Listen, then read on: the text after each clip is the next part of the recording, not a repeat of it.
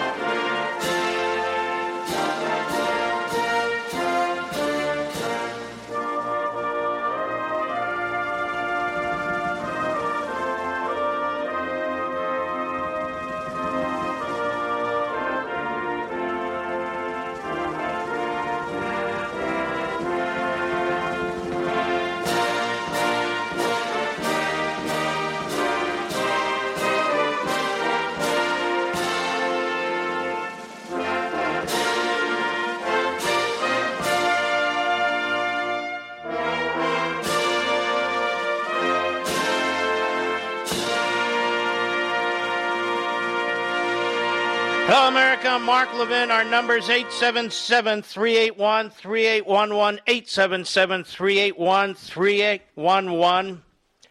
Look what's going on in our country, ladies and gentlemen.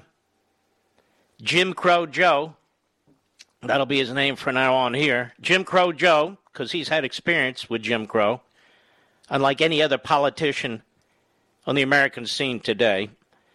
Jim Crow Joe is busy undermining this republic in every way possibly can.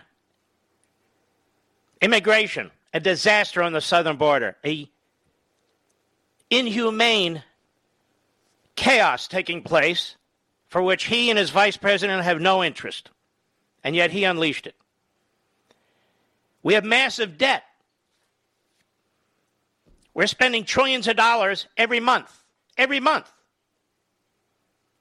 They got the parliamentarian of the Senate to buckle, and so they can have up to 4 bills. They already got one at $1.9 trillion. That was really $3.3 trillion. They've got another one set for $2.5 trillion. Another one after that set for $2 trillion. Your country's being destroyed by this insane, nasty old man and his diabolical party. And God help your children and grandchildren, and mine too.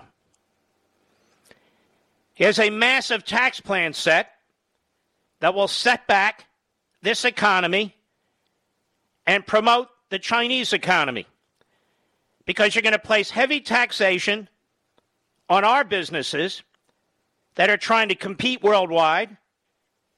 The communist Chinese are more into tax cutting than Joe Biden. They're practicing more capitalism than Joe Biden. So debt, taxes, and spending like never before in American history. What else? Joe Biden, a.k.a. Jim Crow Joe, is a throwback to the segregationists. He's a throwback to the racists. He believes his racist language will endear him to minorities in this country, and that by using racist language and repeating certain words like Jim Crow, that he will be viewed as some kind of friend of black people and minorities. He's no friend of black people and minorities. He never has been. He's a user. So he will use them. He will try and create anger and jealousy and divisions to his political advantage. That's it. He won't lift a finger for black people. He won't lift a finger for Latino people.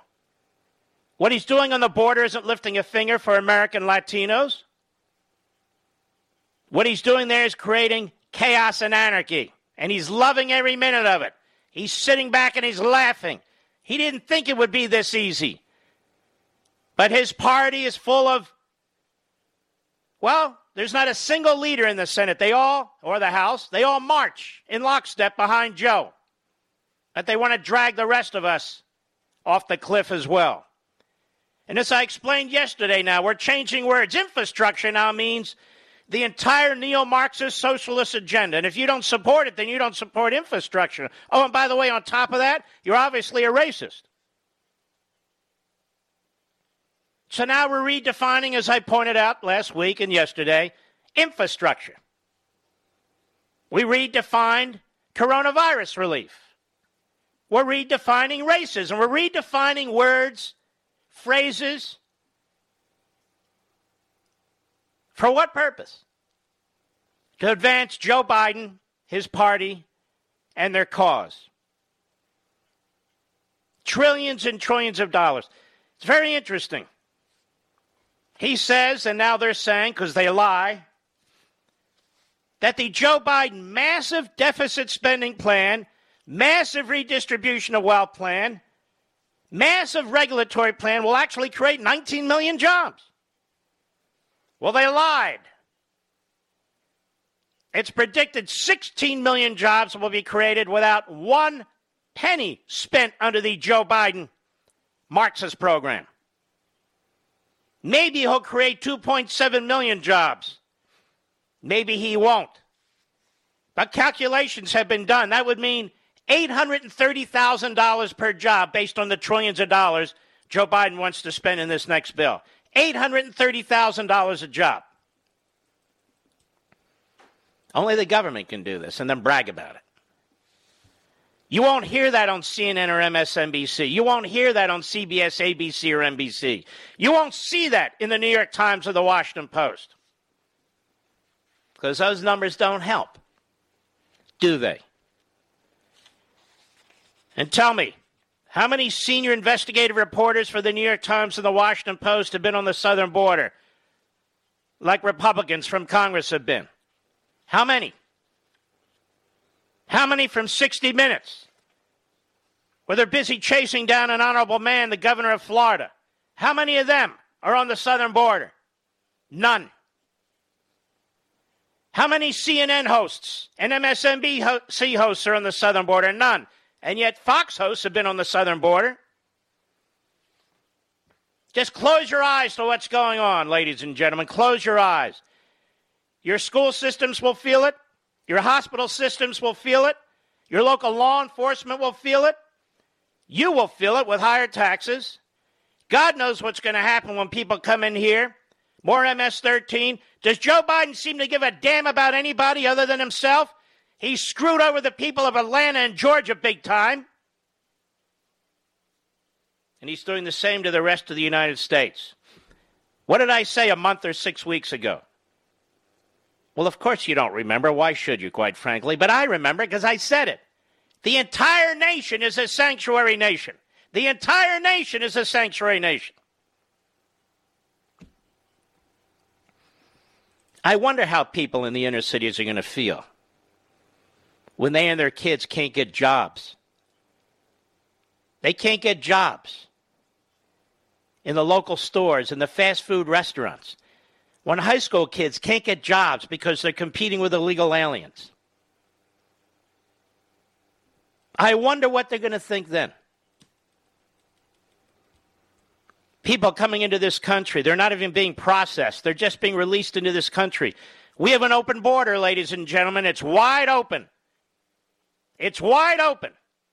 They said they wanted to abolish ICE and the Border Patrol. Well, when you have 40% of them handing out diapers and milk formula and all the rest, you've effectively done exactly that.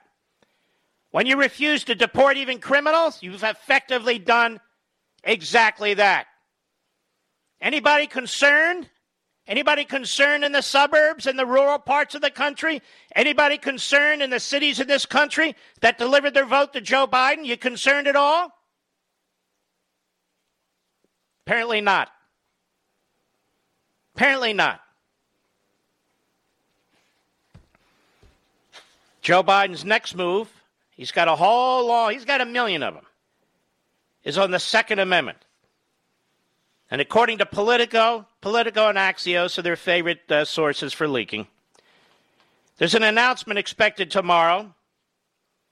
Joe Biden will direct his administration to begin the process of requiring buyers of so-called ghost guns, homemade or makeshift firearms that lack serial numbers, to undergo background checks, according to 3 people who have spoken to the White House about plans. How many people make their own guns at home? I mean, I'm just saying. Where does he have the power to do this? Can somebody point to a statute? He can't point to the Constitution. And are these guns killing people? People making guns at home? I don't know. What are the statistics on that, Mr. Producer? Like 0? Other executive actions remain unclear, but advocates have been in touch with the White House, have speculated that the president could announce regulations on concealed assault-style firearms, whatever that means, prohibitions on firearm purchases for those convicted of domestic violence. Does that mean Hunter Biden can't own a gun, Mr. Producer? Prohibitions on firearm purchases for those convicted of domestic violence against their partners. Alerts to law enforcement agencies. Do we still have those under Biden? When a potential buyer fails a background check, and federal guidance on home storage safety measures. Now, I'm of 2 minds on this. Number one, most of this isn't going to do a damn thing about anything. Would have no effect on the mass murders that took place. None. 0. Nothing. But number 2, where does he have the authority to even do this? What next? The First Amendment? Fourth Amendment? Fifth Amendment? What next? More than 100 House Democrats wrote to Biden last week urging him to take action on the concealed assault-style firearms, which is similar to the one used in the Colorado shooting in which 10 people were killed. Concealed assault-style firearm? Didn't he use an AR-15, Mr. Producer? Isn't that a rifle? I know it's a rifle. I have one. So what do they mean, concealed assault-style firearms? That's a mouthful. Politico. Does anyone at Politico own a weapon? Do they have any idea what the hell they're talking? No idea. They don't have to. They're just writing. Biden is also expected to announce David Chipman, a longtime former ATF agent, to be his nominee, to be the director of the Bureau of Alcohol, Tobacco, Firearms, and Explosives. Now, why is that a big deal? He's a senior advisor at Giffords, a group advocating for firearms restrictions. So Biden looks for the most radical person he can and appoints them to these positions. But I have an objection with the appointment of this gentleman. He's white. And so that, per se, is racist.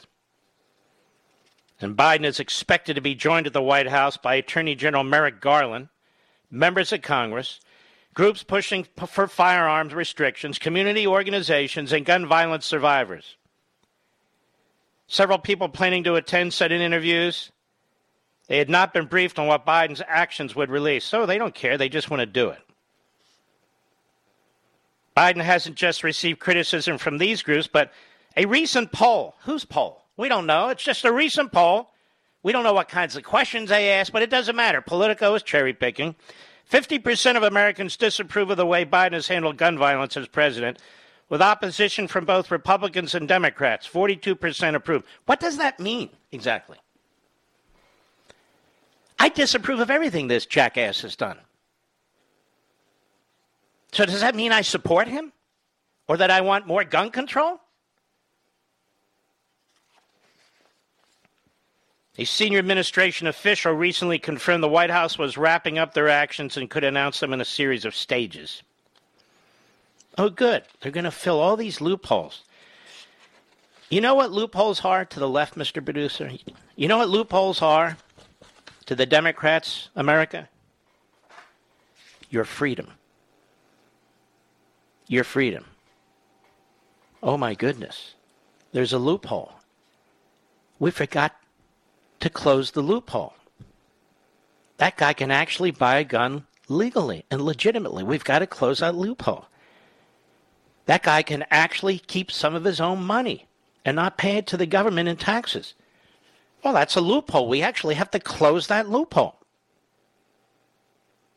But there's one loophole Joe Biden never wants to talk about. There's one loophole Joe Biden's supporters never want to talk about. But I'll talk about it, as I have in the past, but I want to underscore it when we return. I'll be right back. Mark Levin.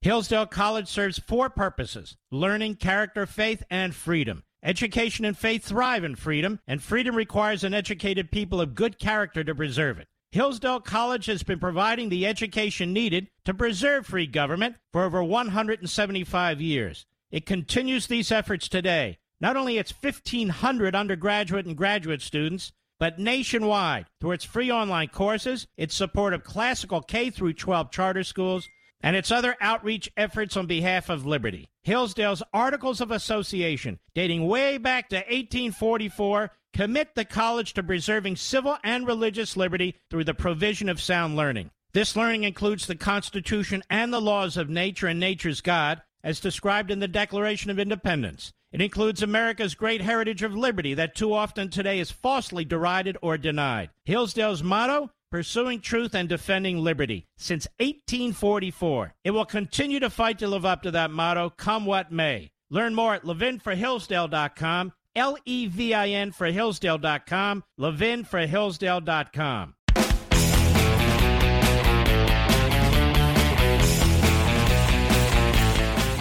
Well, ladies and gentlemen, let's start it now.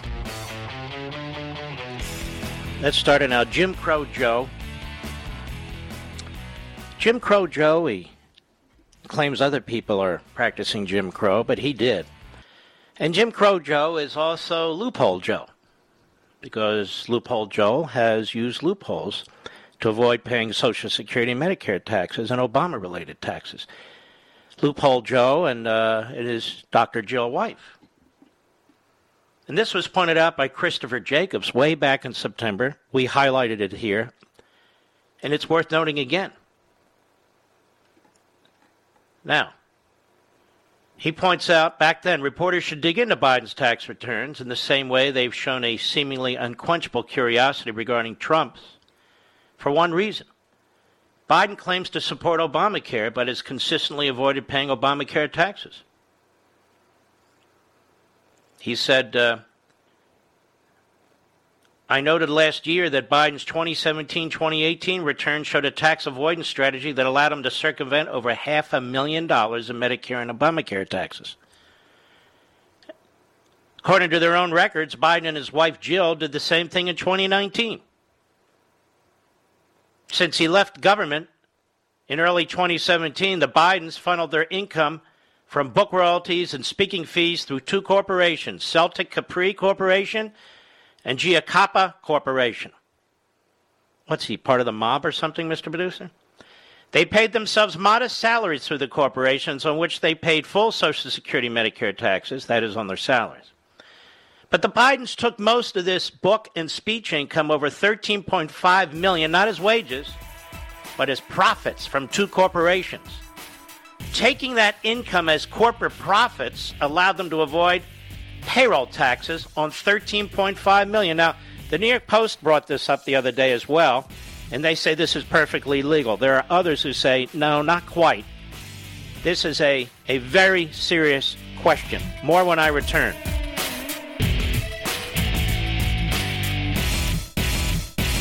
Hillsdale College serves 4 purposes: learning, character, faith, and freedom. Education and faith thrive in freedom, and freedom requires an educated people of good character to preserve it. Hillsdale College has been providing the education needed to preserve free government for over 175 years. It continues these efforts today. Not only its 1,500 undergraduate and graduate students, but nationwide through its free online courses, its support of classical K-12 charter schools, and its other outreach efforts on behalf of liberty. Hillsdale's Articles of Association, dating way back to 1844, commit the college to preserving civil and religious liberty through the provision of sound learning. This learning includes the Constitution and the laws of nature and nature's God, as described in the Declaration of Independence. It includes America's great heritage of liberty that too often today is falsely derided or denied. Hillsdale's motto, pursuing truth and defending liberty, since 1844. It will continue to fight to live up to that motto, come what may. Learn more at levinforhillsdale.com, Levin for Hillsdale.com, levinforhillsdale.com.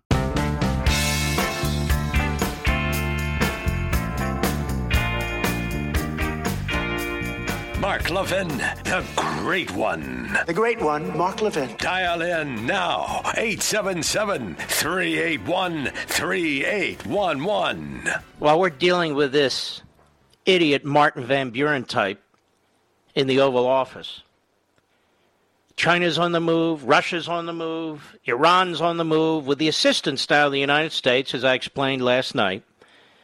Even the Palestinians are on the move with the assistance now of the United States. Again, we're going to be funding them. Funding them. And their terrorist regimes. We've gone from the Abraham Accords and peace breaking out in the Middle East to Biden undermining those accords and the peace movement in the Middle East to now funding Abbas and his family and his consigliaries, a terrorist operation. No other way to describe it. And, of course, funding and helping the Iranian Islamo-Nazi regime.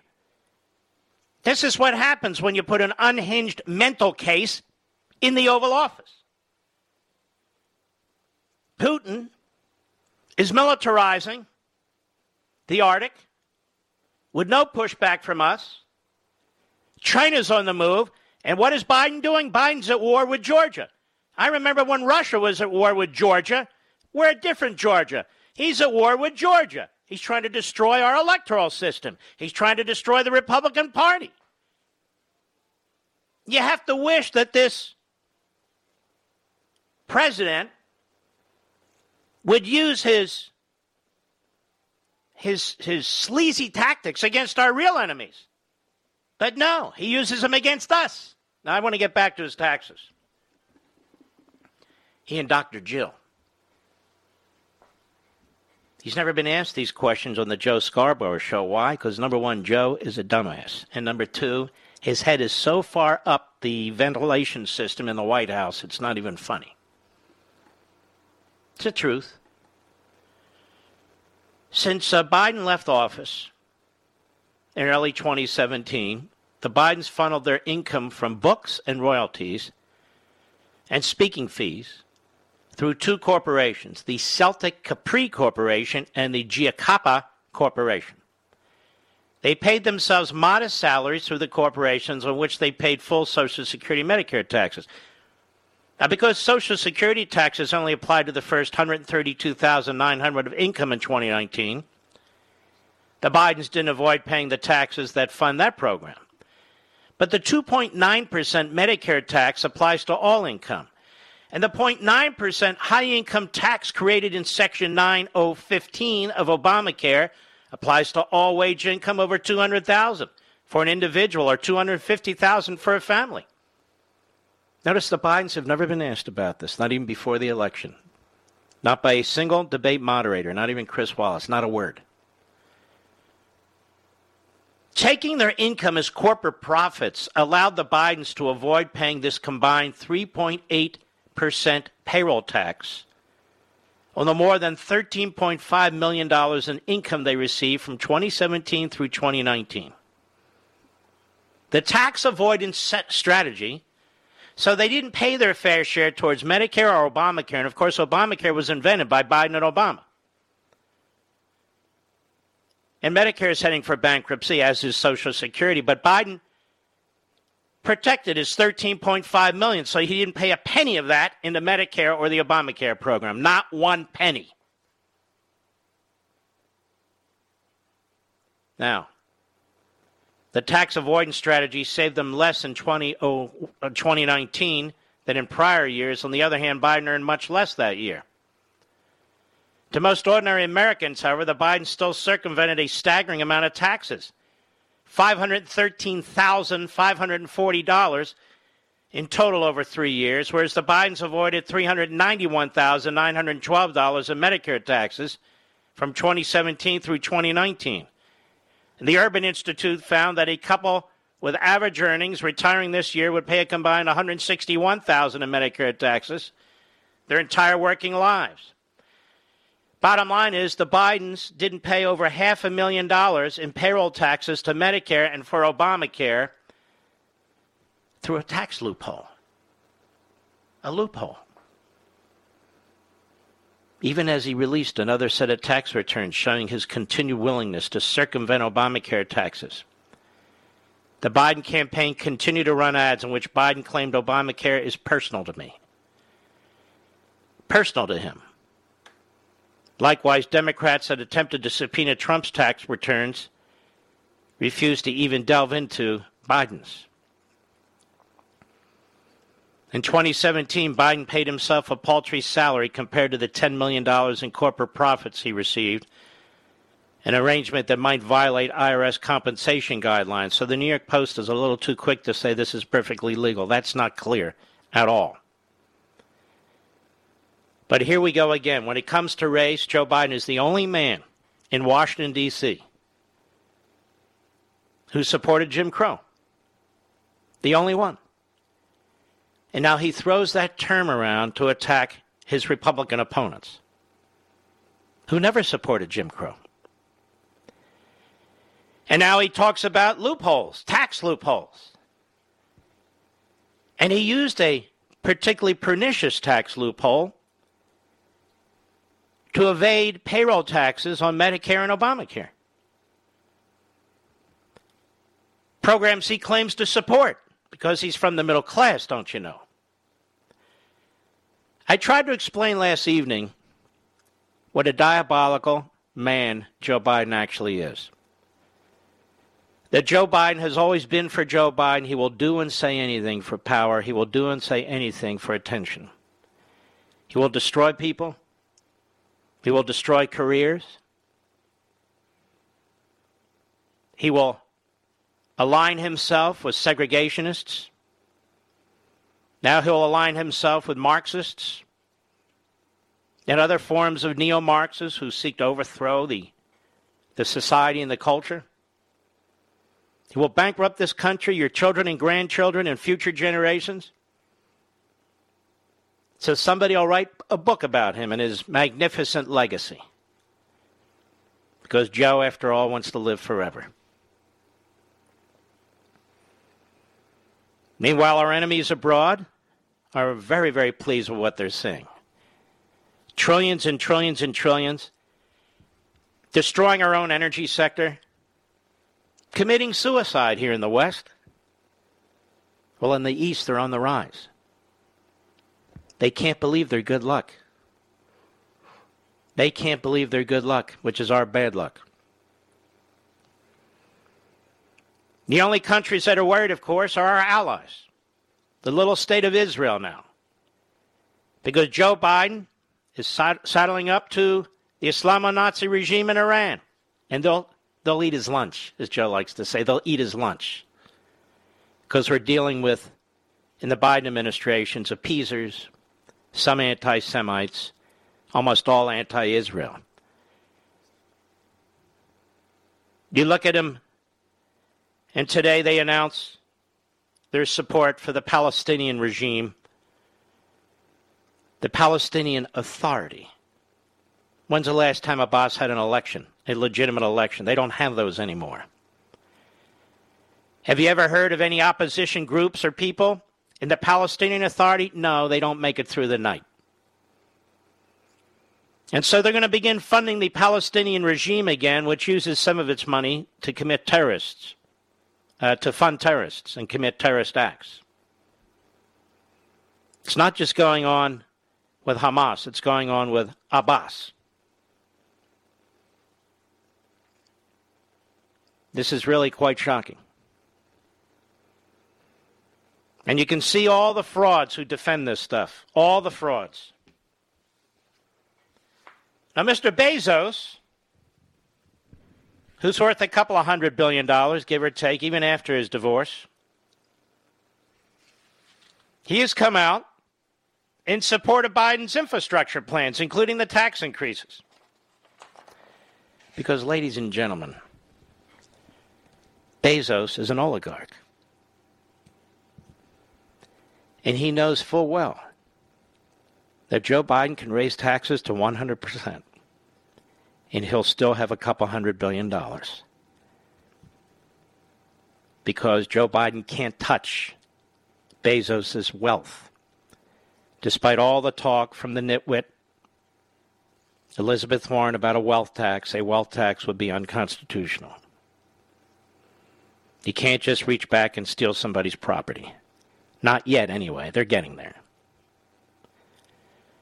So Bezos says, we support the Biden administration's focus on making bold investments in American infrastructure.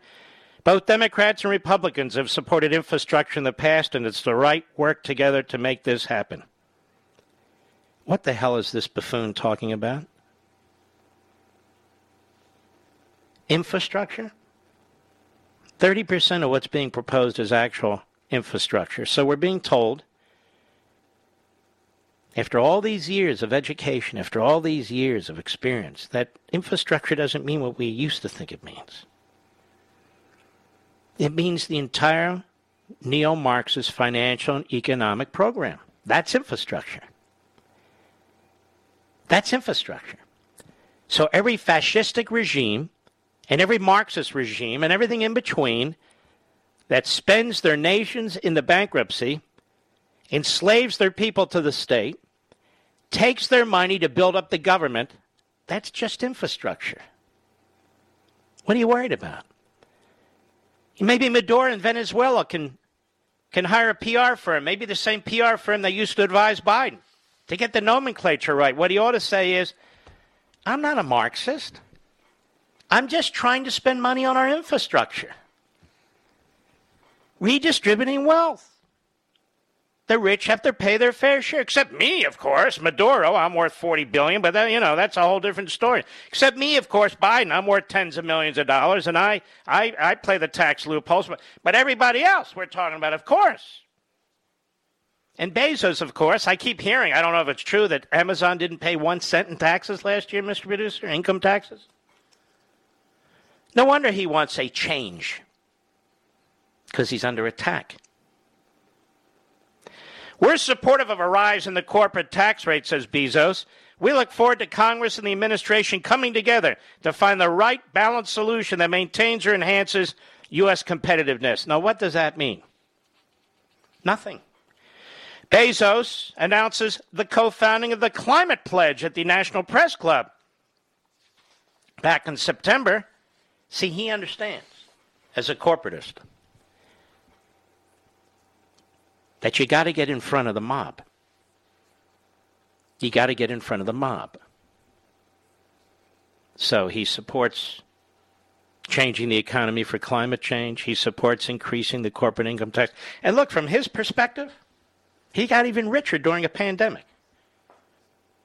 If every single retail operation in this country collapsed, he'd be worth 10 times more than he is today. And that's the nature of these corporatists. I've coined that phrase over and over again over the last 20 years, the corporatists.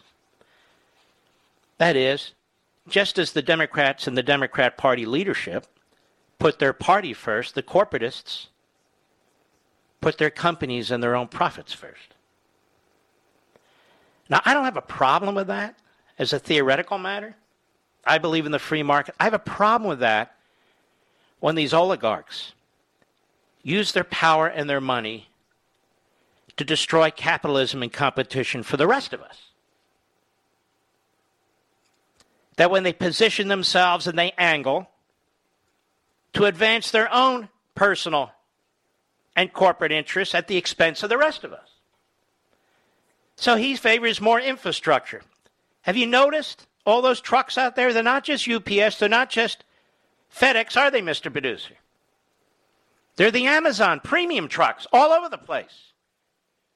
You and I should pay, you see, to make sure that those deliveries are easier, more efficient for Mr. Bezos. That's what he's thinking of.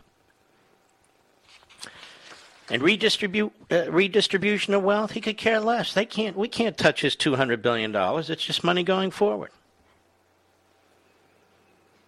But he's a leader of the little guy, is Bezos. He's for the little guy. All these billionaires, Soros and Bezos, makes you wonder, doesn't it? They don't seem so little to me, do they to you? So why do they support all this? Because it slaughters their competition, that's why. In the case of Soros, he's betting on the currency to collapse, as he did with the British sterling pound. In the case of Bezos, he's counting on small businesses to collapse. Because for them, it's not even about money anymore. It's about power. I'll be right back. Mark Levin.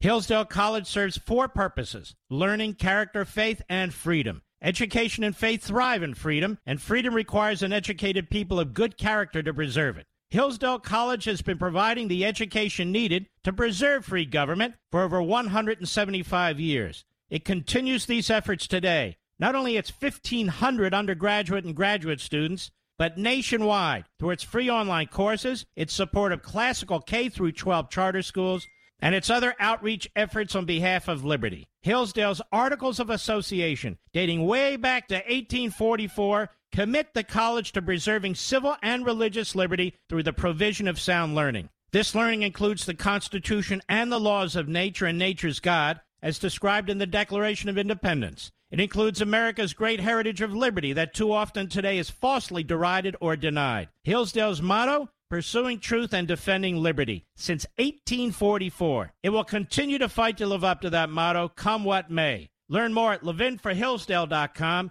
Levin for Hillsdale.com, levinforhillsdale.com.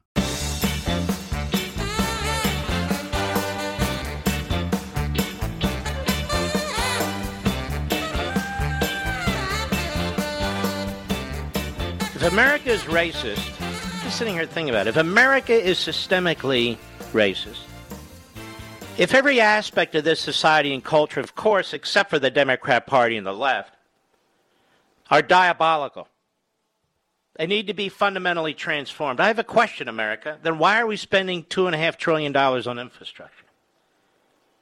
Why invest 1 penny in such a corrupt country?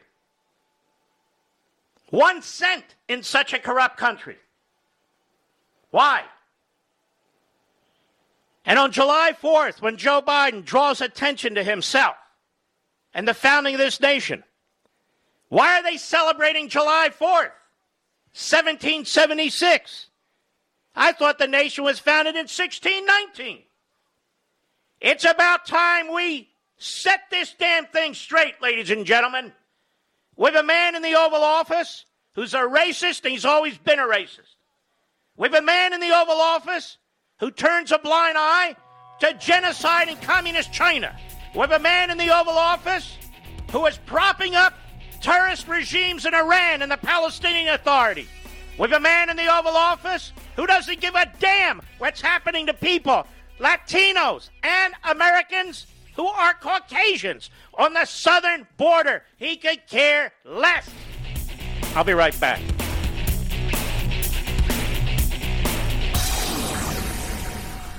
He's here. He's here. Now, broadcasting from the underground command post, deep in the bowels of a hidden bunker, somewhere under the brick and steel of a nondescript building, we've once again made contact with our leader, Mark Levin. Hello, America. Mark Levin here. Our number, 877-381-3811, 877-381-3811. We have a breaking story at the Washington Examiner, exclusive.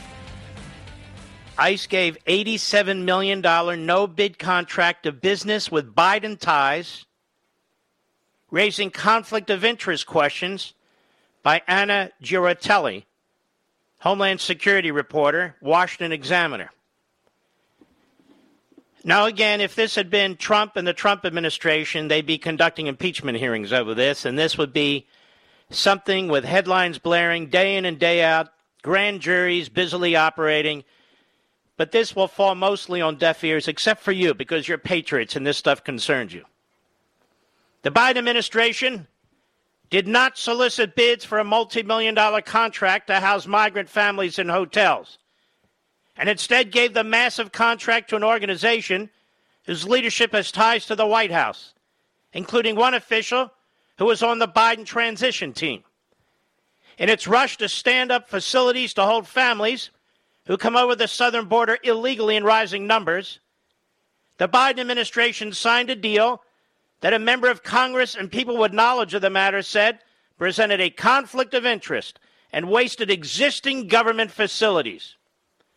Last month, Immigration and Customs Enforcement, an agency of the Department of Homeland Security, signed an $87 million contract to acquire and oversee an operation involving 1,200 hotel beds to house migrant families in Arizona and Texas. The contract was given to the nonprofit organization Family Endeavors, based out of San Antonio, Texas, which has no previous history as an ICE contractor.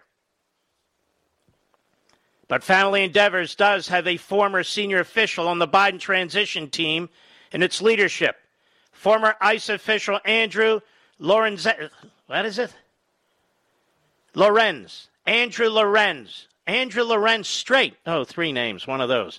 Andrew Lorenz-Strait, identified as a potential broker in the deal by Representative Andrew Clyde of Georgia, who's tracking the contract as well as two others with knowledge of the situation. On January 20, Inauguration Day, Family Endeavors announced that Lorenzo Strait would become its senior director for migrant services and federal affairs, meaning he would be the organization's liaison to the federal government. Within 2 months, Lorenzo Strait secured the contract, $87 million. Government contracts are supposed to be awarded through an open competitive process outlined in the Federal Acquisition Regulation.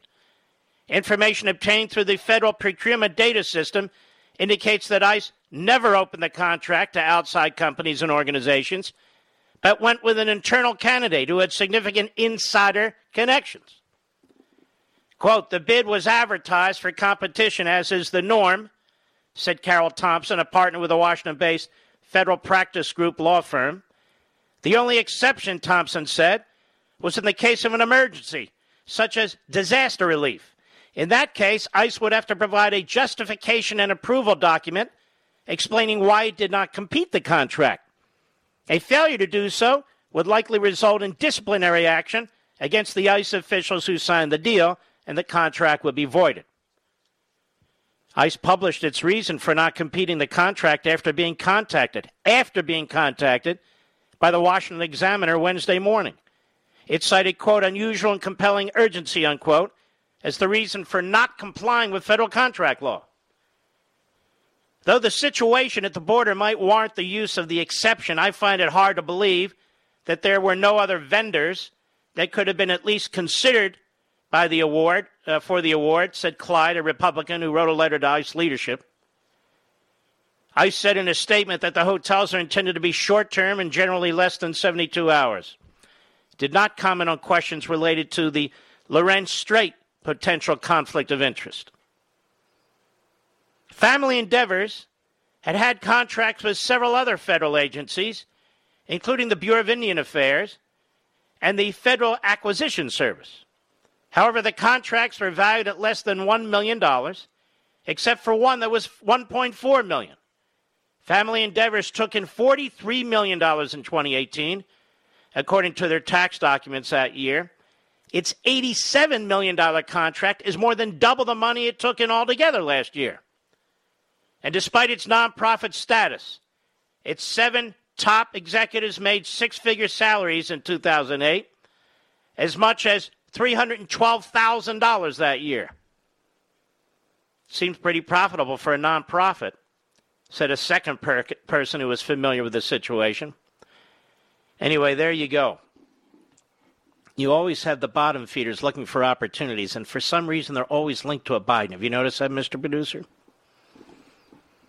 The Bidens are always there at the ready. And so are their friends and family. I wonder if our friend Jeremy Peters will look into this. Or how about our friend Philly Bump? Maybe he'll look into this. Maybe Andrea Mitchell will take a peek. Fredo Cuomo? Nah, he's got enough familial problems. He doesn't really want to look at anything. Anybody in the media? New York Slimes? Washington Compost? ABC, NBC, CBS? Anybody in the media? No, I don't think so.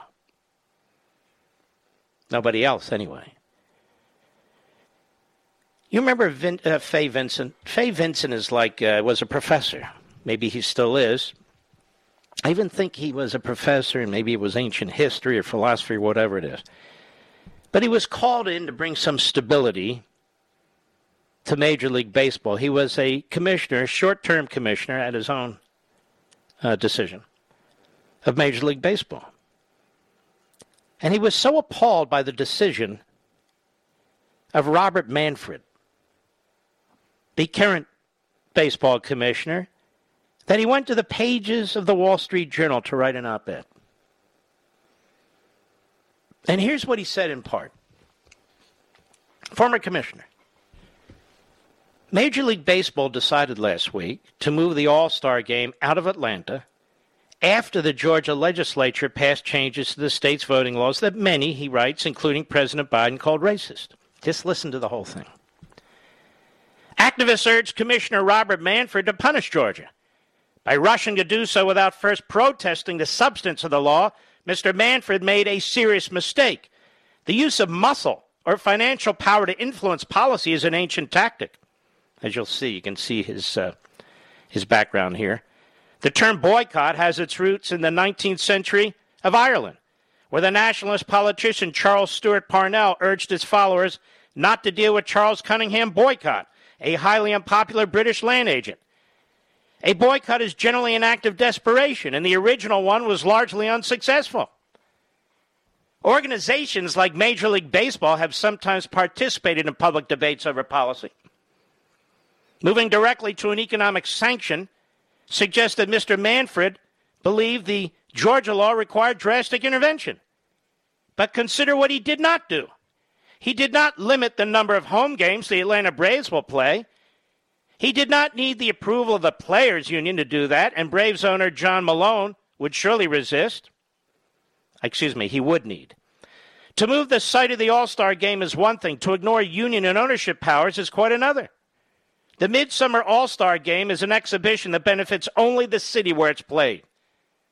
And it was reported Tuesday morning that Denver will be the new host. The players will get paid no matter where the game takes place. Major League Baseball will get the same television revenue.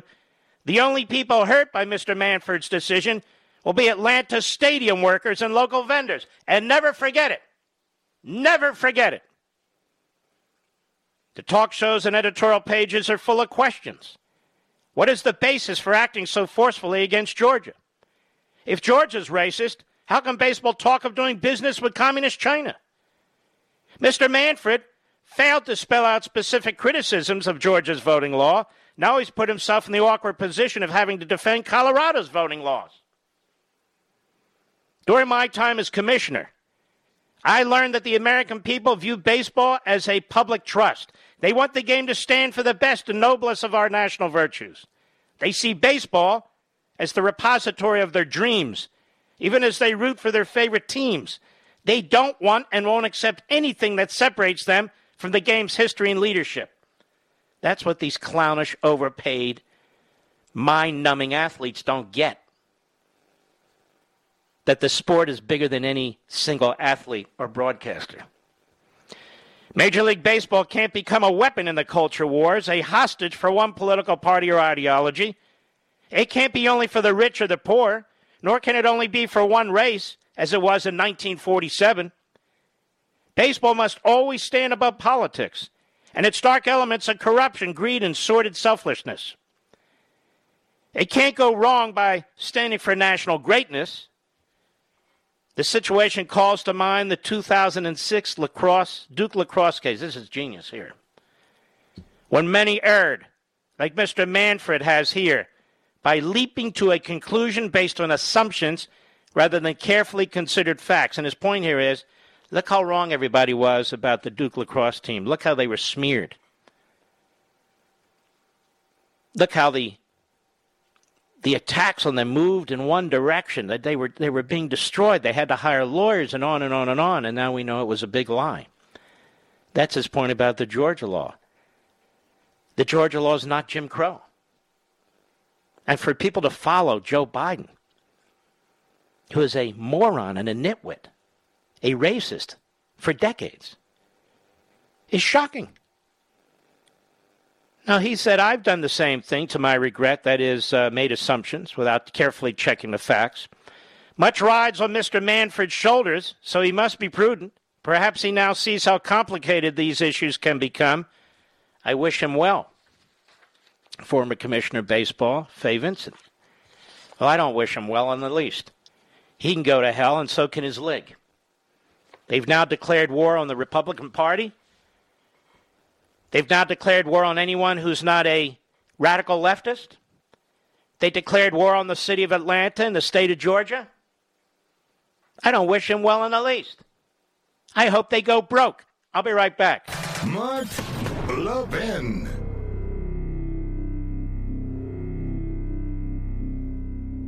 Over 2,000 of you, my listeners, made the switch from overpriced wireless carriers to Pure Talk over the past few months. We want the rest of you to join us and to see what we're talking about. If you're with AT&T and Verizon or T-Mobile, your family could save over $800 a year just by switching to Pure Talk. You get great coverage, you can keep your phone and your number, and you'll save a fortune. Pure Talk is the top-rated wireless company by Consumer Affairs with the absolute best consumer service team based right here in America. Does that sound good? Well, it gets better. Right now, get unlimited talk, text, and 6 gigs of data, just $30 a month. And if you go over on data, they don't charge you for it. They don't care.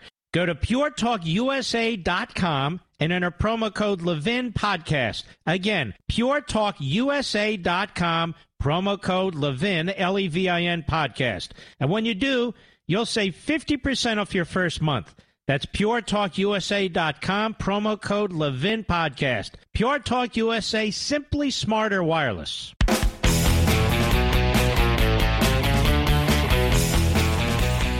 Let me just close the gap here, close the circle. Major League Baseball, as Daily Wire points out, major corporations across the country are having trouble reading the room.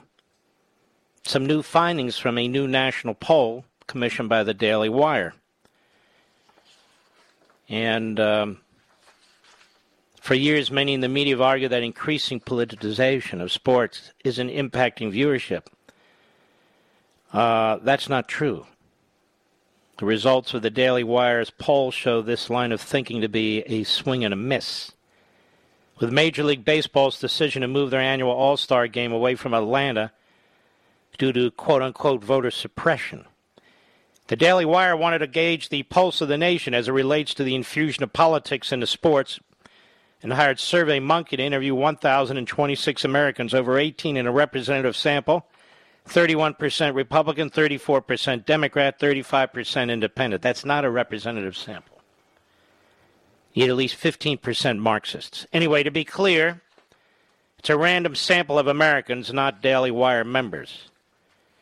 Major League Baseball's political activism is alienating fans. 64% of Americans, 64%, including a majority of baseball fans, Delta Airline customers and Coca-Cola consumers told the researchers they're less likely to support companies and organizations that insert themselves into political issues and debates. 70% of all respondents agree with the statement. Corporations and sports teams should generally stay out of politics. Remember when Stephen A. and I were talking, Mr. Producer, and I told him the same thing. No, he said.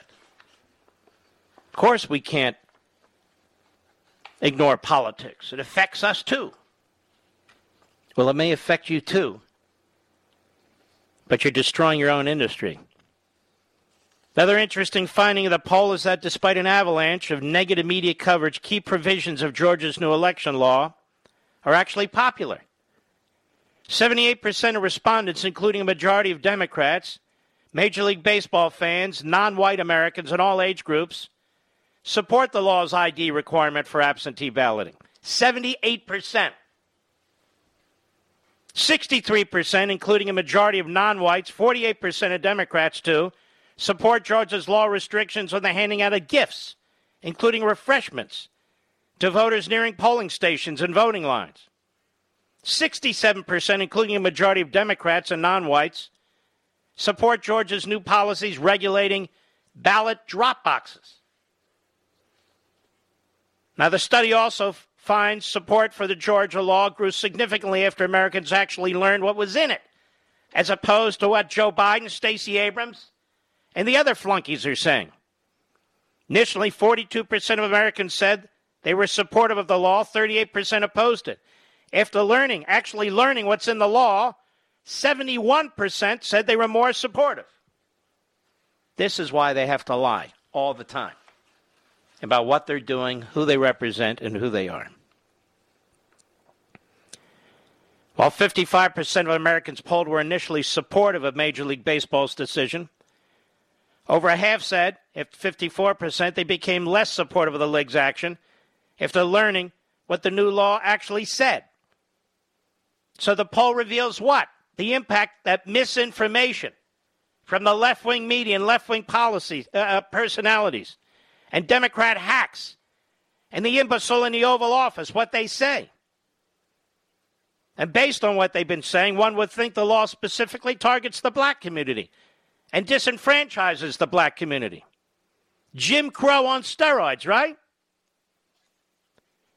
Now, Patrick Ruffini, a pollster with Echelon Insights, explained to the Daily Caller, corporations are quickly learning that the new Georgia law is not the second coming of Jim Crow as it was sold by Stacey Abrams. In more than one poll, a plurality of Americans support the law, and over two-thirds are on board with its key provisions, including on voter ID and its changes to absentee and early voting. Now, these results show that the Georgia law is in line with a broad bipartisan consensus, that it should be easy to vote but hard to cheat. For the Democrats, it should be easy to vote, so it's easy to cheat. I don't know how much more I can focus on this. We'll see as time goes on, but my view is you can't let these bastards get away with anything. While they're hollowing out our country from within, while they're turning American against American, while the likes of Joe Biden is incapable of leading a great nation.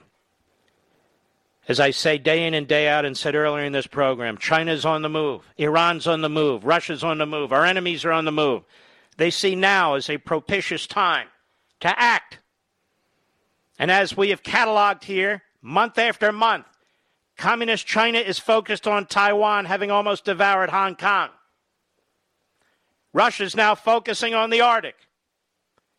They've advanced hypersonic missiles, both countries, as we do now as well. This is serious business. It's no joke.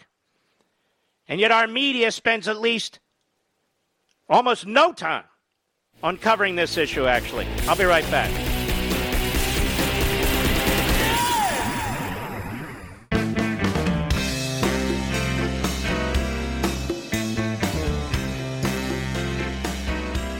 If you turn off your radio and open the window, you can probably hear him straight from the studio. Call Mark Levin at 877-381-3811. I am working feverishly, morning, noon, and night, between and around my radio show, Levin TV, our digital TV show, and my Sunday Fox show, as well as attending to family matters, of course.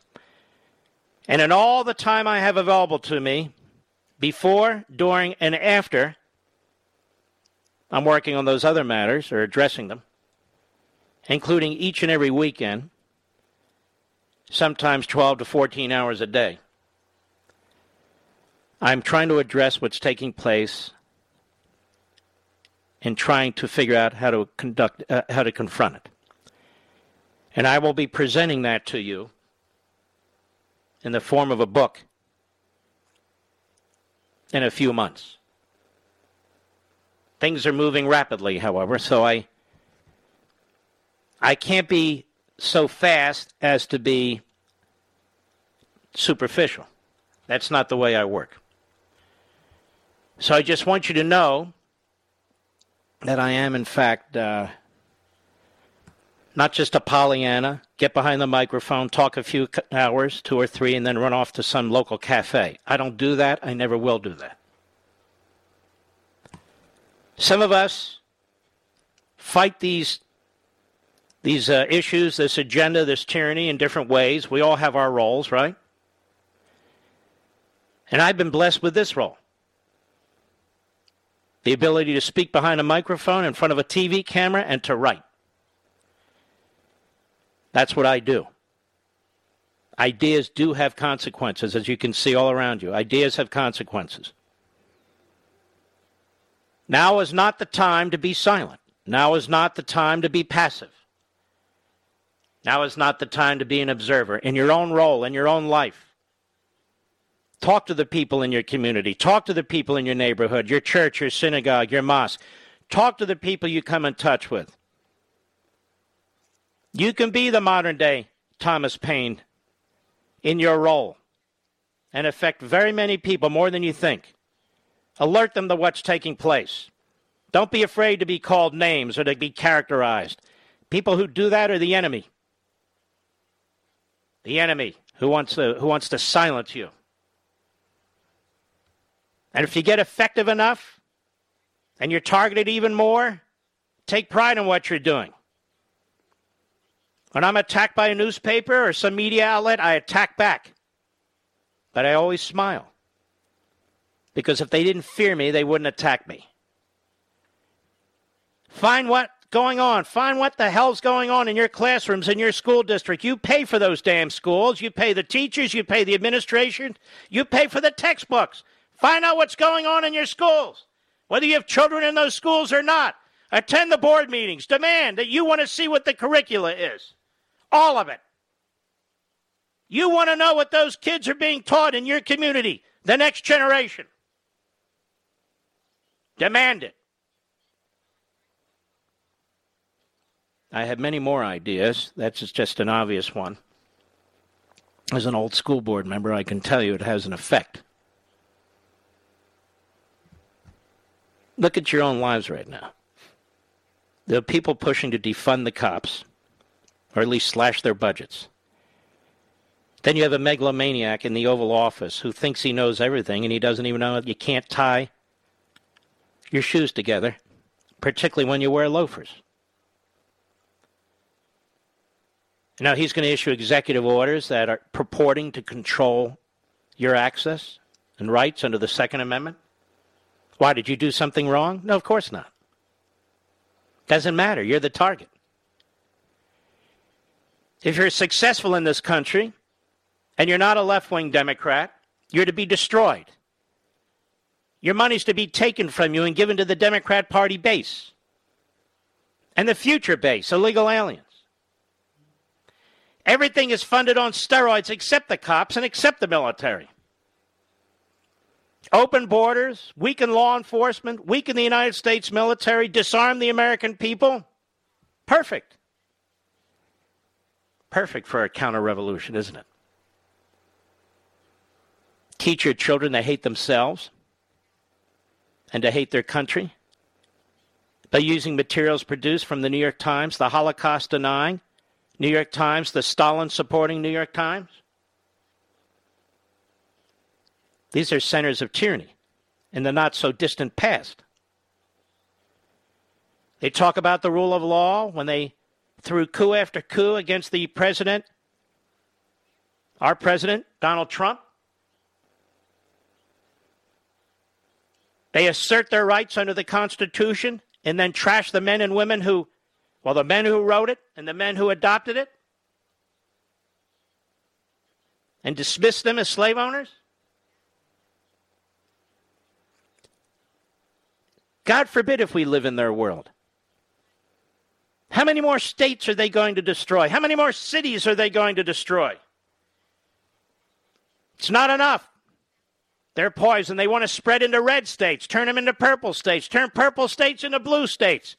They want us all to enjoy the paradise that they've created in California and Illinois, in New York and New Jersey, and Michigan, where people can't get the hell out of those states fast enough. And they want to change the system permanently. They want to destroy what they call the white supremacist dominant culture and replace it with, I don't know,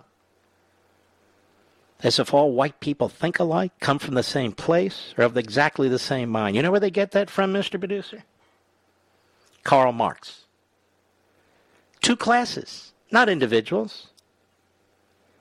Not people who think for themselves. That's why the white liberal and the black liberal say to black people all over the country, you don't know how to get a voter ID. You don't know how to think for yourself. You'll go to the schools we tell you to go to, and we want to racialize everything so as to keep you upset all the time as they play one race against another. You know where they get that from, Mr. Producer? 1930s Germany. Don't think that the media are above any of this. The media, in many respects, are leading the charge. I told you about the New York Times. I've written about the New York Times and on freedom of the press. Other people have now finally read it and are repeating it, and they should. These are diabolical corporations. They do not believe in a free press. They believe in a radical leftist activism agenda. Look what CBS did to Governor DeSantis. All the issues they can cover, all the corruption they can cover, just coming out of the Biden family. Look how they try to smear and character assassinate a governor. It's very interesting to me. I was thinking about this the other day as well. What do we really know about Kamala Harris? Has anybody done an investigation of Kamala Harris for the media? Never, and they never will. Of course they're not going to. She's one of them on the left. Why would they?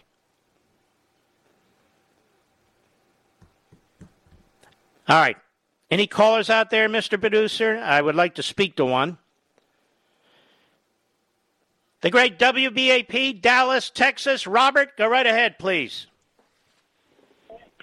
Mr. Levin, thank you so very much for taking my call. I listen to you pretty regular. Thank you. You're one of the great ones out there, and I do appreciate you. I guess I'm kind of venting my thoughts about Biden use of the Jim Crow statement, because in reality, it's the height of hypocrisy when it's aimed at Biden, because he has been nothing but close to that in his past. Now, my father fought in World War II. I fought in Vietnam, and we love this country. We love the flag. Great patriots. Thank you. You see that, and some of the listeners out there, they think just because you're a black American that you're automatically a liberal or that you're a Democrat. That's not true, brother.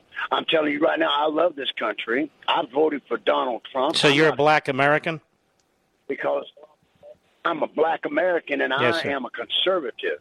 And just because we're black doesn't mean that we don't know what the truth is about the Constitution. But now, I know for a fact, my father told me he was a Republican. He fought in World War II. He dealt a little bit with racism back then because they didn't mix the troops back then. But he never looked at it that way. He looked at it as fighting for his country. And that's the way he looked at it. But Joe Biden was one of those. My father's told me. He said he was one of those back then that he actually felt that Joe Biden probably might have been a member of the KKK because all the people that he hung out with and the guys that were his friends were close to being Dixiecrats back then. And Mr. Robert Byrd, I believe he was a member of the Ku Klux Klan. You know, Byrd was a Grand Kleagle of the Ku Klux Klan. He started a chapter. He tried to expand it in West Virginia. And the irony of that, Robert, is that West Virginia broke off from Virginia because it was much more supportive of the Union than the Confederacy. And so here you have this senator who's a bigot and a racist. And even though Biden was not a member of the Klan, Biden was extremely close to at least two segregationist senators from Mississippi, John Stennis and James Eastland. And he was close to Robert Byrd when he came into the Senate, too. The Democrats cannot wash their hands of their history, and so they choose not to speak of it. And so for Joe Biden to stand there, given his background, given his language, what he said in the 1970s and early 1980s about integration and about black people, the idea that a man can stand there now and throw around that Jim Crow phrase at Republicans and people who disagree with him, who had nothing to do with and would never have nothing to do with Jim Crow, is an abomination. It's hypocrisy on the Democrats' part. And here's the thing that I really, and I'll talk about it. I love this country, and I'll be very honest with you. Really and truthfully, I think Biden is becoming an embarrassment to our country. I think the cognitive, I don't think he's all there. I really don't. And I wonder about the compassion and the caring of Pelosi or Harris or maybe Schumer. Some of these, they need to exercise the 25th Amendment. Now, I don't want Harris in there. No, well, first of all, they're not going to do it. They're getting everything they want because the guy is he's a mannequin. By the way, Robert, let me ask you something. Pete Buttigieg now is saying some highways are racist. Can highways be racist? Can inanimate objects be racist? No, that's about as crazy as saying because somebody was born white, they are automatically a racist. And me being a black man, there's no way I can be a racist because I'm black. You know, that is just a bunch of stuff, man. If I wanted to be, and I know some of black people that are racist, okay? I know some of them that actually were connected to the Black Panthers way back when. So, I mean, you're black, yes, you can be a racist, and a lot of people I know are racist, and they are black. And I know whites that are racist, but listen, we are Americans. Yeah, but we both know more people who are good people of all races, don't we? And they try and rip us apart. They try and tear this country apart, the radicals. But this idea that a highway now can be racist or infrastructure can be racist, this is how damn insane the whole thing has gotten. Robert, I want to thank you for your call from Dallas. Call again, my friend. We appreciate it. And thank you and your father for your service. We'll be right back. Mark Levin.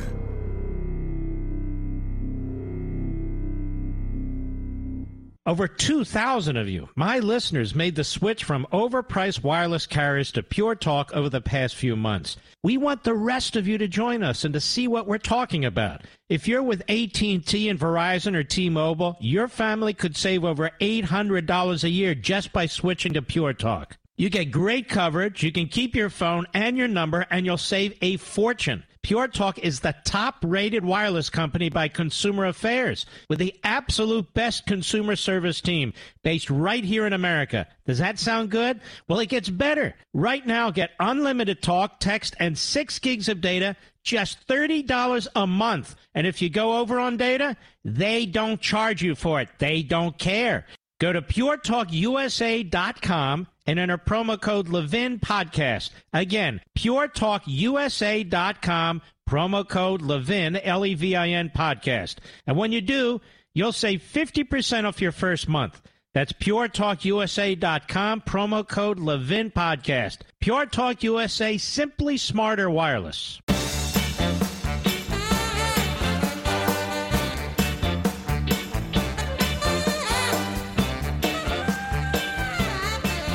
All right. Let's see. Let's go to Jim, Charlotte, North Carolina on XM Satellite. Go right ahead. Hey, Mark. We talked about a year ago, I don't know if you remember or not, about Abraham Lincoln and his dire warning that the end of the republic could only happen if it comes from within and not from any outside adversary. He gave that in a speech, I guess. He did say that, as have others. Associate Justice Joseph Story was a brilliant man. Thomas Jefferson talked about it. In fact, Thomas Jefferson, and it's in one of my books, in response to John Adams in their old age, they were very, very good friends, and they wrote a lot.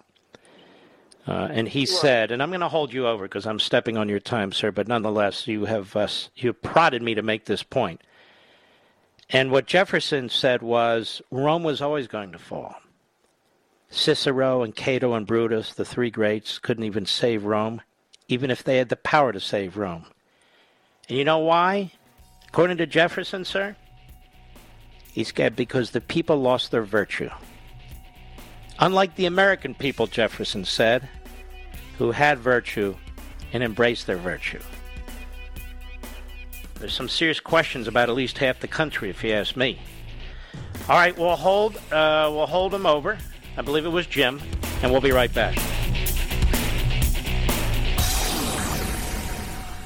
Ladies and gentlemen, this final hour of the podcast is sponsored exclusively by AMAC, the Association of Mature American Citizens. Now over 2 million conservative members strong, AMAC believes in and stands up for the values that we care about: faith, family, and freedom. Thank you for listening, and please support AMAC. And you can become a member at amac.us/join.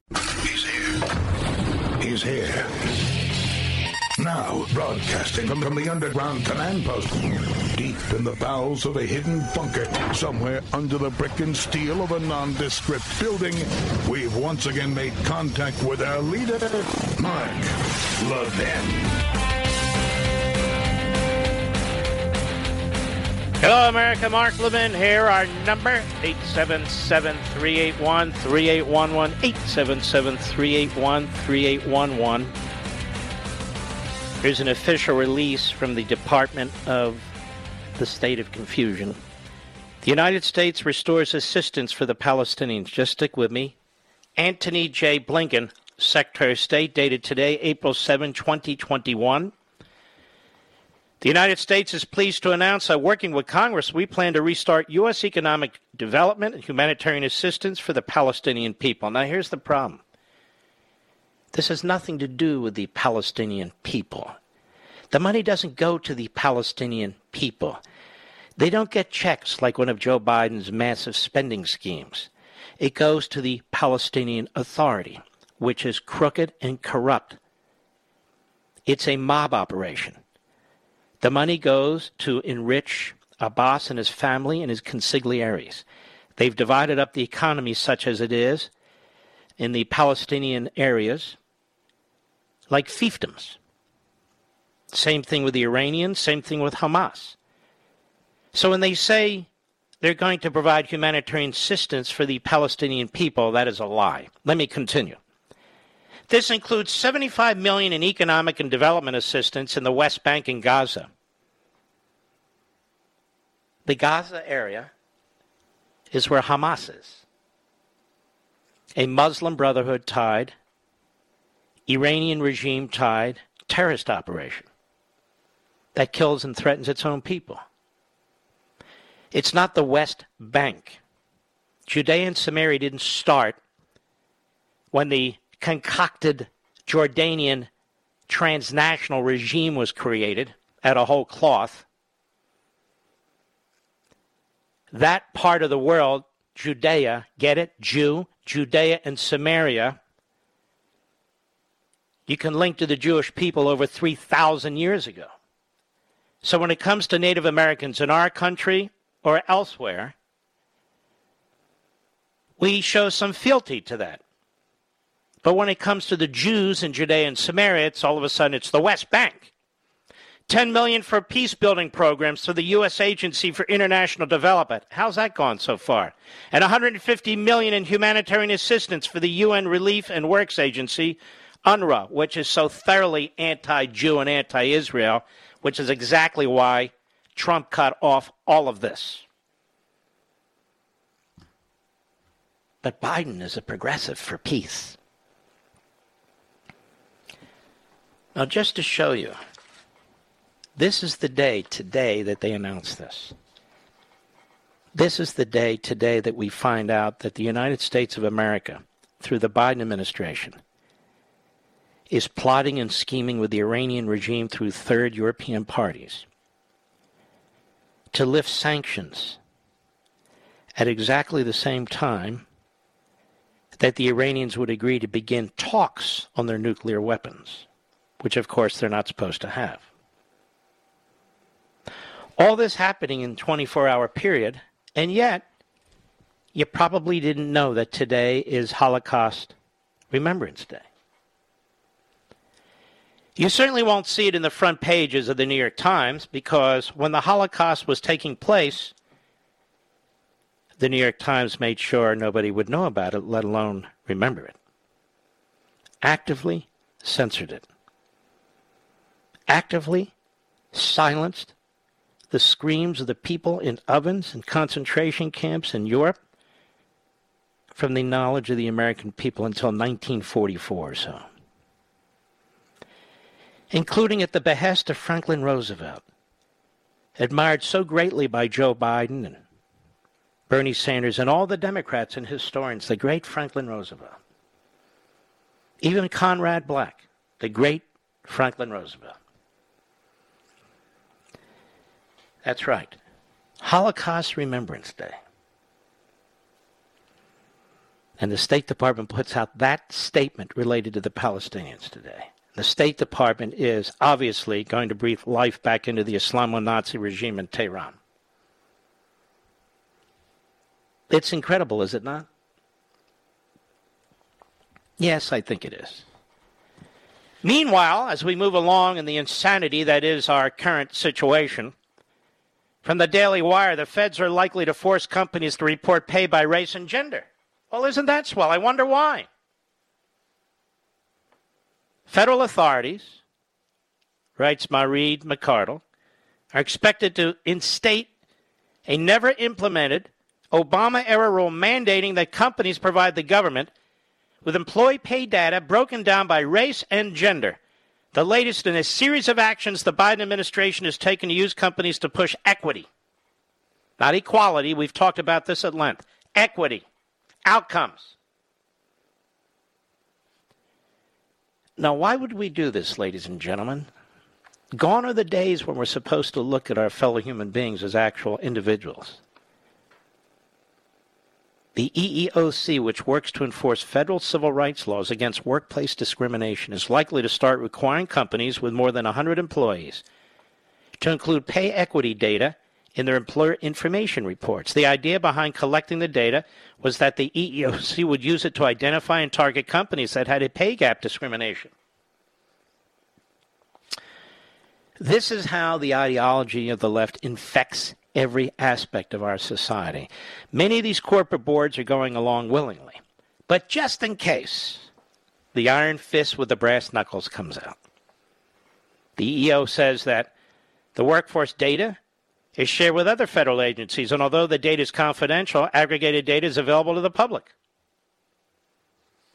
And so now corporations will be targeted by critical this theory, critical that theory, this group, that one with that genitalia, another one that does this with their genitalia, and on and on and on, and that's what's going to happen. The mob will be unleashed. The rule was announced in October 2016 by the Barack Obama White House's Office of Management and Budget. But the Donald Trump administration scrapped the requirements the next year before it went into effect. Boy, do we miss him. Boy, do we miss Donald Trump. No wonder they hated his guts. More and more we're learning what he actually stopped and reversed and instituted. Donald Trump loved his country and still does. Can't say the same for Biden, that's for sure. Some aspect of the revised collection of information lack practical utility, are unnecessarily burdensome, and do not adequately address privacy and confidentiality issues, the Trump OMB had said. So a lawsuit was brought by the National Women's Law Center and Labor Council for Latin American Advancement, both of whom sued the EEOC and the OMB. And in March 2019, Judge Tanya Chutkan of the U.S. District Court for the District of Columbia, an Obama appointee, sided with the advocacy groups. No way. She did? No way. You're telling me Tanya Chutkan sided with the advocacy groups? issuing an opinion saying that OMB lacked good cause in its arbitrary and capricious move to suspend the new reporting. So here you have the executive branch instituting reporting measures under Obama without any statutory authority. Then you have Trump coming in and says, nah, we're going to reverse that. And then we have an Obama federal judge by the name of Tanya Chutkan who sides with the petitioners, with the litigants, because she says, you're changing the rule. It's arbitrary and capricious. You don't apply arbitrary and capricious to this. It's a change of administrations. The judge directed the EEOC to collect 2 years of pay data broken down by race and gender. You got to love the judiciary. Comes to the election, see no evil, hear no evil, and all the rest of it. Speak no evil. Comes to any other aspect of our society, particularly the culture, they want in with both feet. The agency collected the pay equity data for 2017 and 2018 before closing out the survey early last year. And so here we go. The Biden administration is moving to crack down on companies it perceives as falling short in equity. Under the Biden administration, the SEC has sharpened its focus on environmental, social, and grievous actions of publicly traded companies, nebulous categories that one industry officials say could lead to politicizing the role of corporations.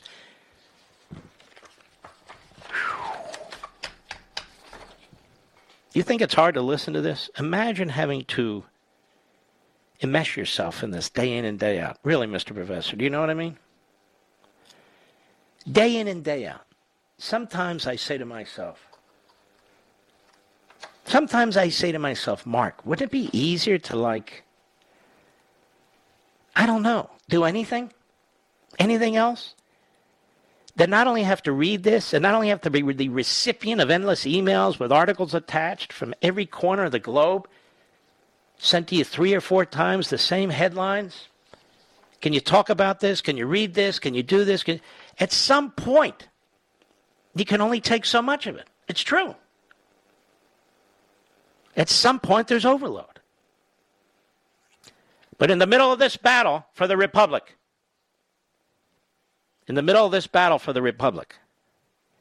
those days have to be few and far between, because we must be resolute and we must confront this. I'll be right back. Mark Levin.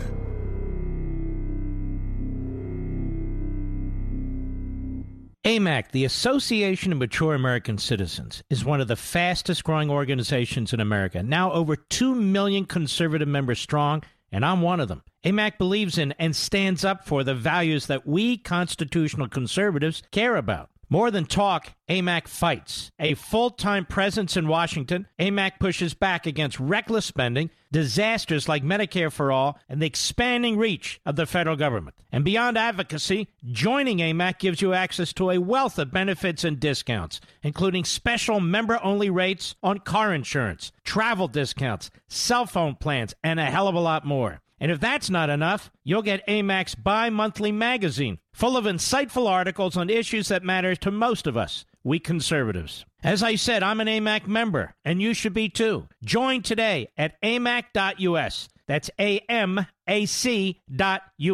Stop supporting the liberal agenda that the other 50-plus organization has been pushing for. Join AMAC instead. AMAC.us.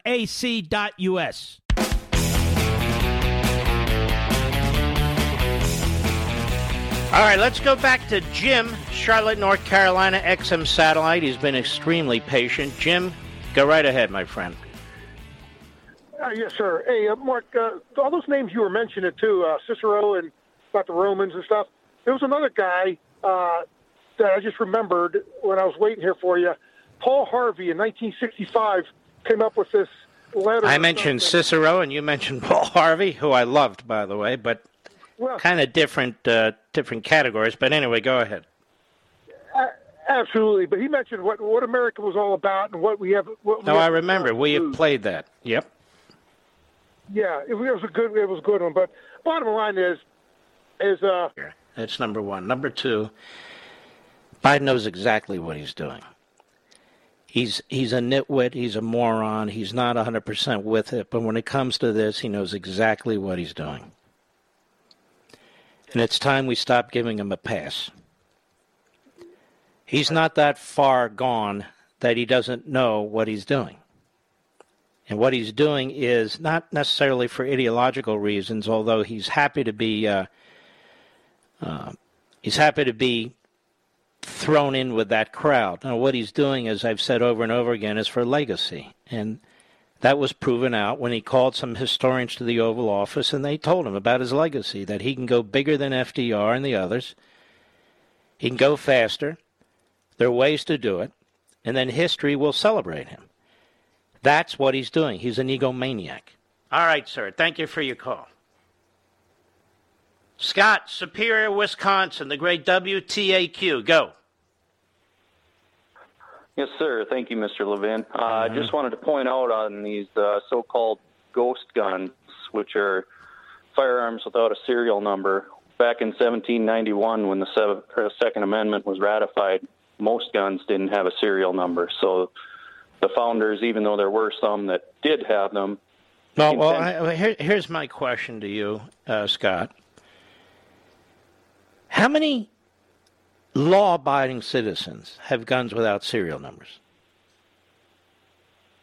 Almost none. The number is huge because you don't have a background check to get them. Right. So the people with the serial numbers, the number is massive. The people without the number is minuscule. And what people mostly have guns without serial numbers? Not all, but mostly. Gang members. I know you're going to say criminals, but that's not true. Gang members, it is true. I've studied this very carefully. Why, do you have a gun without a serial number? No, I don't. Neither do I. There's many companies that make them. Well, I don't know companies that make guns without serial numbers. Which ones?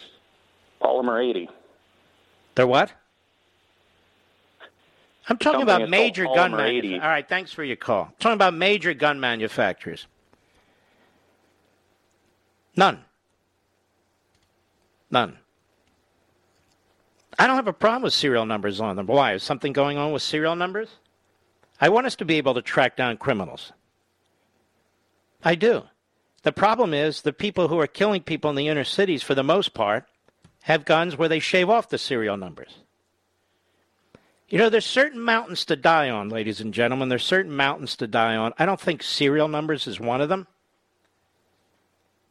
There's going to be a lot of battles going on related to gun control and gun confiscation. I don't think you take one of the weakest arguments involving some tiny fraction of a percentage of the population, and that's where you plant your flag. At least that's not where I'm going. And I don't take a backseat to anybody when it comes to the Bill of Rights, all of them. Dorothy, Sweet Valley, Pennsylvania, on the Mark Levin app. Go right ahead, Dorothy. Hi, Mark. What does government do once it disarms its citizens, whatever it wants? And all this defunding the police, how about we defund the taxpayer-funded bodyguards protecting the politicians calling to defund the police? I'm not opposed to all these ideas. It's just never going to happen. So we can vent about that. I absolutely agree with you, that the politicians are hypocrites. And you can see immediately they attack the military, but they surround the Capitol building with the military. They attack the cops, and then they pretend to care about the cops. I see it. We all see it. The problem is we really are facing a growing tyranny here. We're not looking into the abyss. We're in the abyss now. And these regulations and fiats and the rest of them are being instituted so quickly that they're devouring our society. Look what's going on just in the last few years with respect to elementary schools, government-run elementary schools.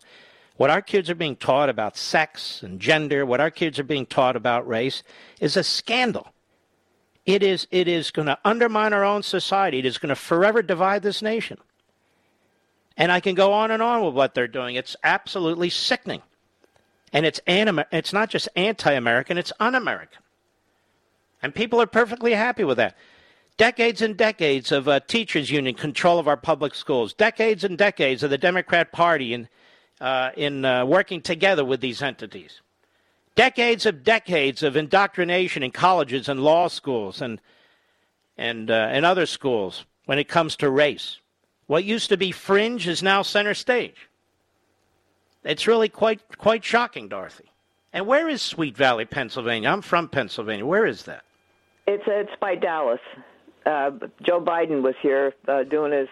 All right. He had a rally here in Dallas, Pennsylvania, and there was all Trump supporters showed up. It was great. I wonder how many Pennsylvanians. I'm a Pennsylvanian by birth. I wonder how many Pennsylvanians that worked in the oil fields and steel mills and so forth who voted for Joe Biden have any regrets now. I bet there do. There's nothing but Trump signs all over the place here, and there still are. They're not taking them down. I agree with you. It's really Philadelphia and Pittsburgh and the surrounding suburbs in Philadelphia. Philadelphia, its suburbs, and Pittsburgh, for the most part, that's where all the action was. The rest of the state is really quite conservative. You're quite right. All right, my best to you, Dorothy, and the folks in Sweet Valley, Pennsylvania. I'll be right back.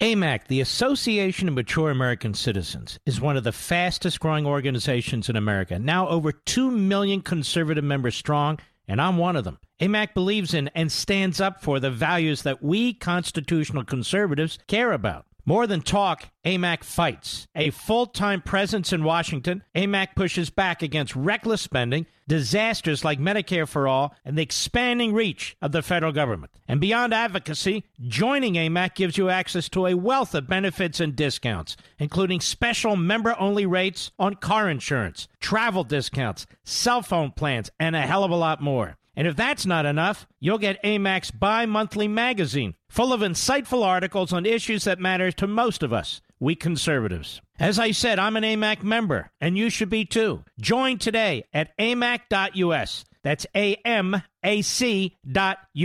Stop supporting the liberal agenda that the other 50-plus organization has been pushing for. Join AMAC instead. AMAC.us.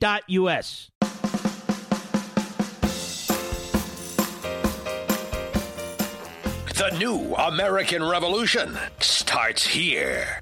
The Mark Levin Show. Call in at 877-381-3811. You see, the Marxist is never done. They're never done creating tumult. They're never done creating crises. They're never done spending, regulating, controlling. It never ends well. Can you point to any Marxist-oriented society? Oh, they call themselves democratic socialists, but we know what they are. Can you point to any that is not a police state? Just one? Bernie Sanders would be the general of the police state. He was on a Vermont small business discussion video call today, and here in part is what he said. Cut 8, go. I think the American Rescue Plan was a major step forward in addressing the current emergencies brought to us as a result of the pandemic, hunger, many families facing hunger, lack of health care, eviction, etc. But if I have anything to say about it, we're going to go further. See, we're going to go further. If he has anything to say about it, a senator who represents about 14 people, no offense. If he has anything to say about it, we're going to go further. How far, Bernie? Tell us how far. You know, a lot of us carry around a copy of the Constitution, or we have it within arm's reach. Bernie has a copy of the Communist Manifesto. Tell me, has Venezuela gone far enough for you, Bernie? How about Cuba? Have they gone far enough? Communist China gone far enough with their concentration camps? Now, these are 3 real-time Marxist states. In the name of the people, on behalf of the people. These are 3 real-time Marxist states. Are the people free? Are they independent? Are they happy? No, and they better not step out of line. So where is this great utopia? Where is it? Where has it ever been? 100 million dead, over 1 billion enslaved. Where is this place? And so they want to take this horrific ideology in one form or another and impose it on the rest of us. and impose it on the rest of us. If he has anything to say about it, we're going to go further, ladies and gentlemen, much further. That's where he is, and that's where the Democrats are, because now Bernie Sanders and AOC are the titular heads of the Democrat Party. On this Sunday's Life, Liberty, and Levin, which has restored the long-form interview of one but no more than two guests, so that we can actually learn things and hear things rather than cut each other off. It's an old prototypical format that I grew up on and very much appreciated with Bill Buckley and Tom Sowell and Milton Friedman and so many other great men and women. And I thought I would bring it back to modern-day television broadcasting because it was missing. It was missing.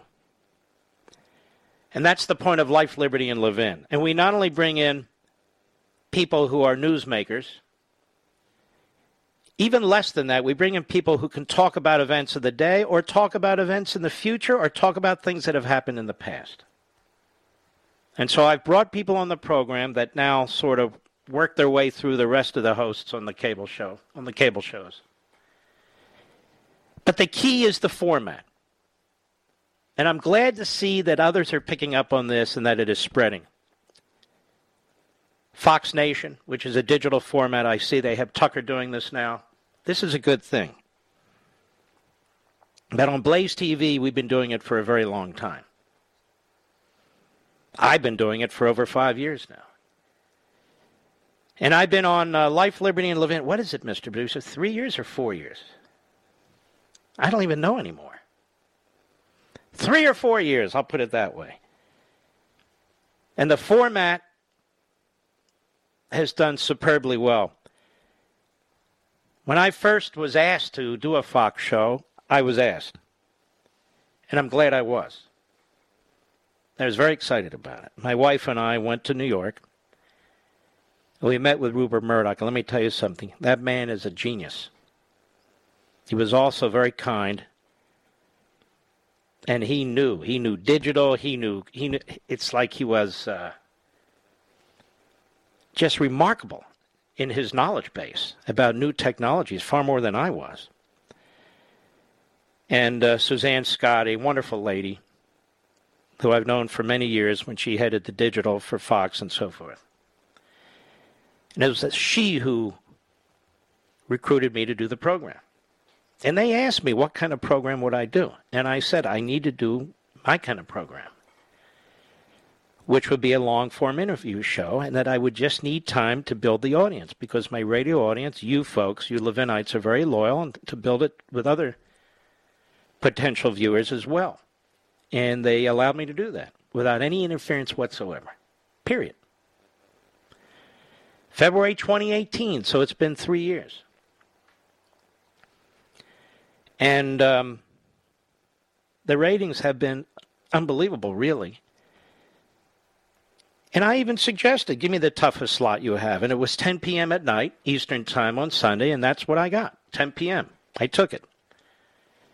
And then after about a month or 6 weeks, 10 p.m. was the #1 primetime show on Sunday on Fox and on every other news cable network. And then they decided to move it to 8 p.m. Fine by me. And we remain the #1 primetime news talk program on Fox, as well as on all the other networks. And Maria Bartiromo does a hell of a job, and she scores very, very high as well. As do other hosts. I'm not, I shouldn't have gone down this line, but there are others, and they do a fantastic job. I very much enjoy Fox and Friends during the week, and Fox and Friends Saturday and Sunday. My buddy Pete Hegseth. But anyway, so I was committed to this long-form format. Some second or third-tier individuals suggested that I change it, that I do more of the I said, no, I'm not going to do that, because on Sunday night, as when I was growing up with Sunday night, people want to hear more of a substantive, I think, and maybe not during the week, but I felt on the weekend for sure, more of a substantive-oriented discussion. And that's what I do on Life, Liberty, and Levin. As you can see, there are now programs that are being developed around exactly the same format, because you're smart people. And so we started that back again. You can see it's picking up on Fox Nation and so forth, and that's a good thing. Now, on Levin TV, I do things a little differently. No guests. No guests. Now, I have guests from now and then, but almost never a guest. And it's aired twice a week. And I'll do it for about 40 minutes, give or take. And I do a deep dive on subjects that I think are very, very important, very interesting. We'll also have a lot of fun. I particularly like the funny dog clips that are out there and so forth. But in that instance, there's no commercial interruption whatsoever, like on radio, like on cable or anything. It is straight through. And Tyler Cardone, who is the CEO, has done a fantastic job over at the Blaze TV network, formerly Conservative Review TV. And the hosts there have done a fantastic job. And we are truly an independent digital TV enterprise. We're not tied to any other broadcast company, whether cable or network or satellite. We fly on our own. We make our own decisions. And the only way we survive, because it costs money to run these shows, you have to have equipment, you have to have staff and so forth, cameras and lights and audio, is because of you. Because of you. And truthfully, the first person to begin to blaze this trail was Glenn Beck. And I was approached, I guess 6 years ago or so, with a different take on this process. Built around something we would call Levin TV. And I was very excited about that too. Because that would be a platform in which there is absolutely no commercials. And Levin TV grew into this Conservative Review TV network, and that network combined with Blaze TV, and now we have this fantastic platform on digital TV. But again, if you listen to this show on radio, I'll have guests from time to time, but I don't have a format that requires me to have guests. I make a decision every day if there's news breaking or somebody interesting or an interesting book. I'm not going to do a conga line of authors one after another. Management doesn't even want that, and you don't want it. But if there's one or two here that are particularly important or timely or what have you, then of course. It's flexible, it's wide open. But anyway, I wanted to comment on Life, Liberty, and Levin. I wanted to thank you. We're going to have another fantastic long-form interview program this Sunday, as we do every Sunday.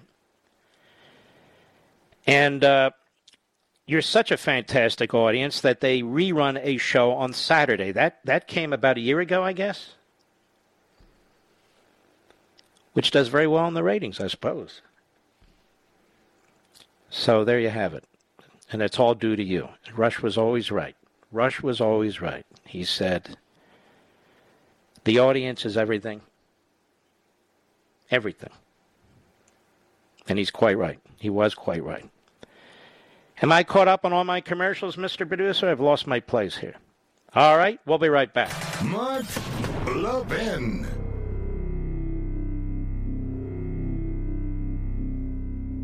AMAC, the Association of Mature American Citizens, is one of the fastest-growing organizations in America, now over 2 million conservative members strong, and I'm one of them. AMAC believes in and stands up for the values that we constitutional conservatives care about. More than talk, AMAC fights. A full-time presence in Washington, AMAC pushes back against reckless spending, disasters like Medicare for All, and the expanding reach of the federal government. And beyond advocacy, joining AMAC gives you access to a wealth of benefits and discounts, including special member-only rates on car insurance, travel discounts, cell phone plans, and a hell of a lot more. And if that's not enough, you'll get AMAC's bi-monthly magazine, full of insightful articles on issues that matter to most of us, we conservatives. As I said, I'm an AMAC member, and you should be too. Join today at amac.us. That's AMAC.us.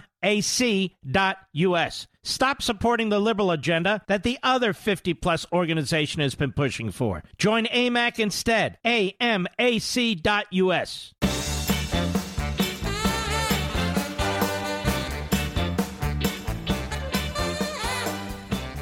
Faye, Meriden, Connecticut, if that's how you pronounce it, on the Mark Levin app. How are you, Faye?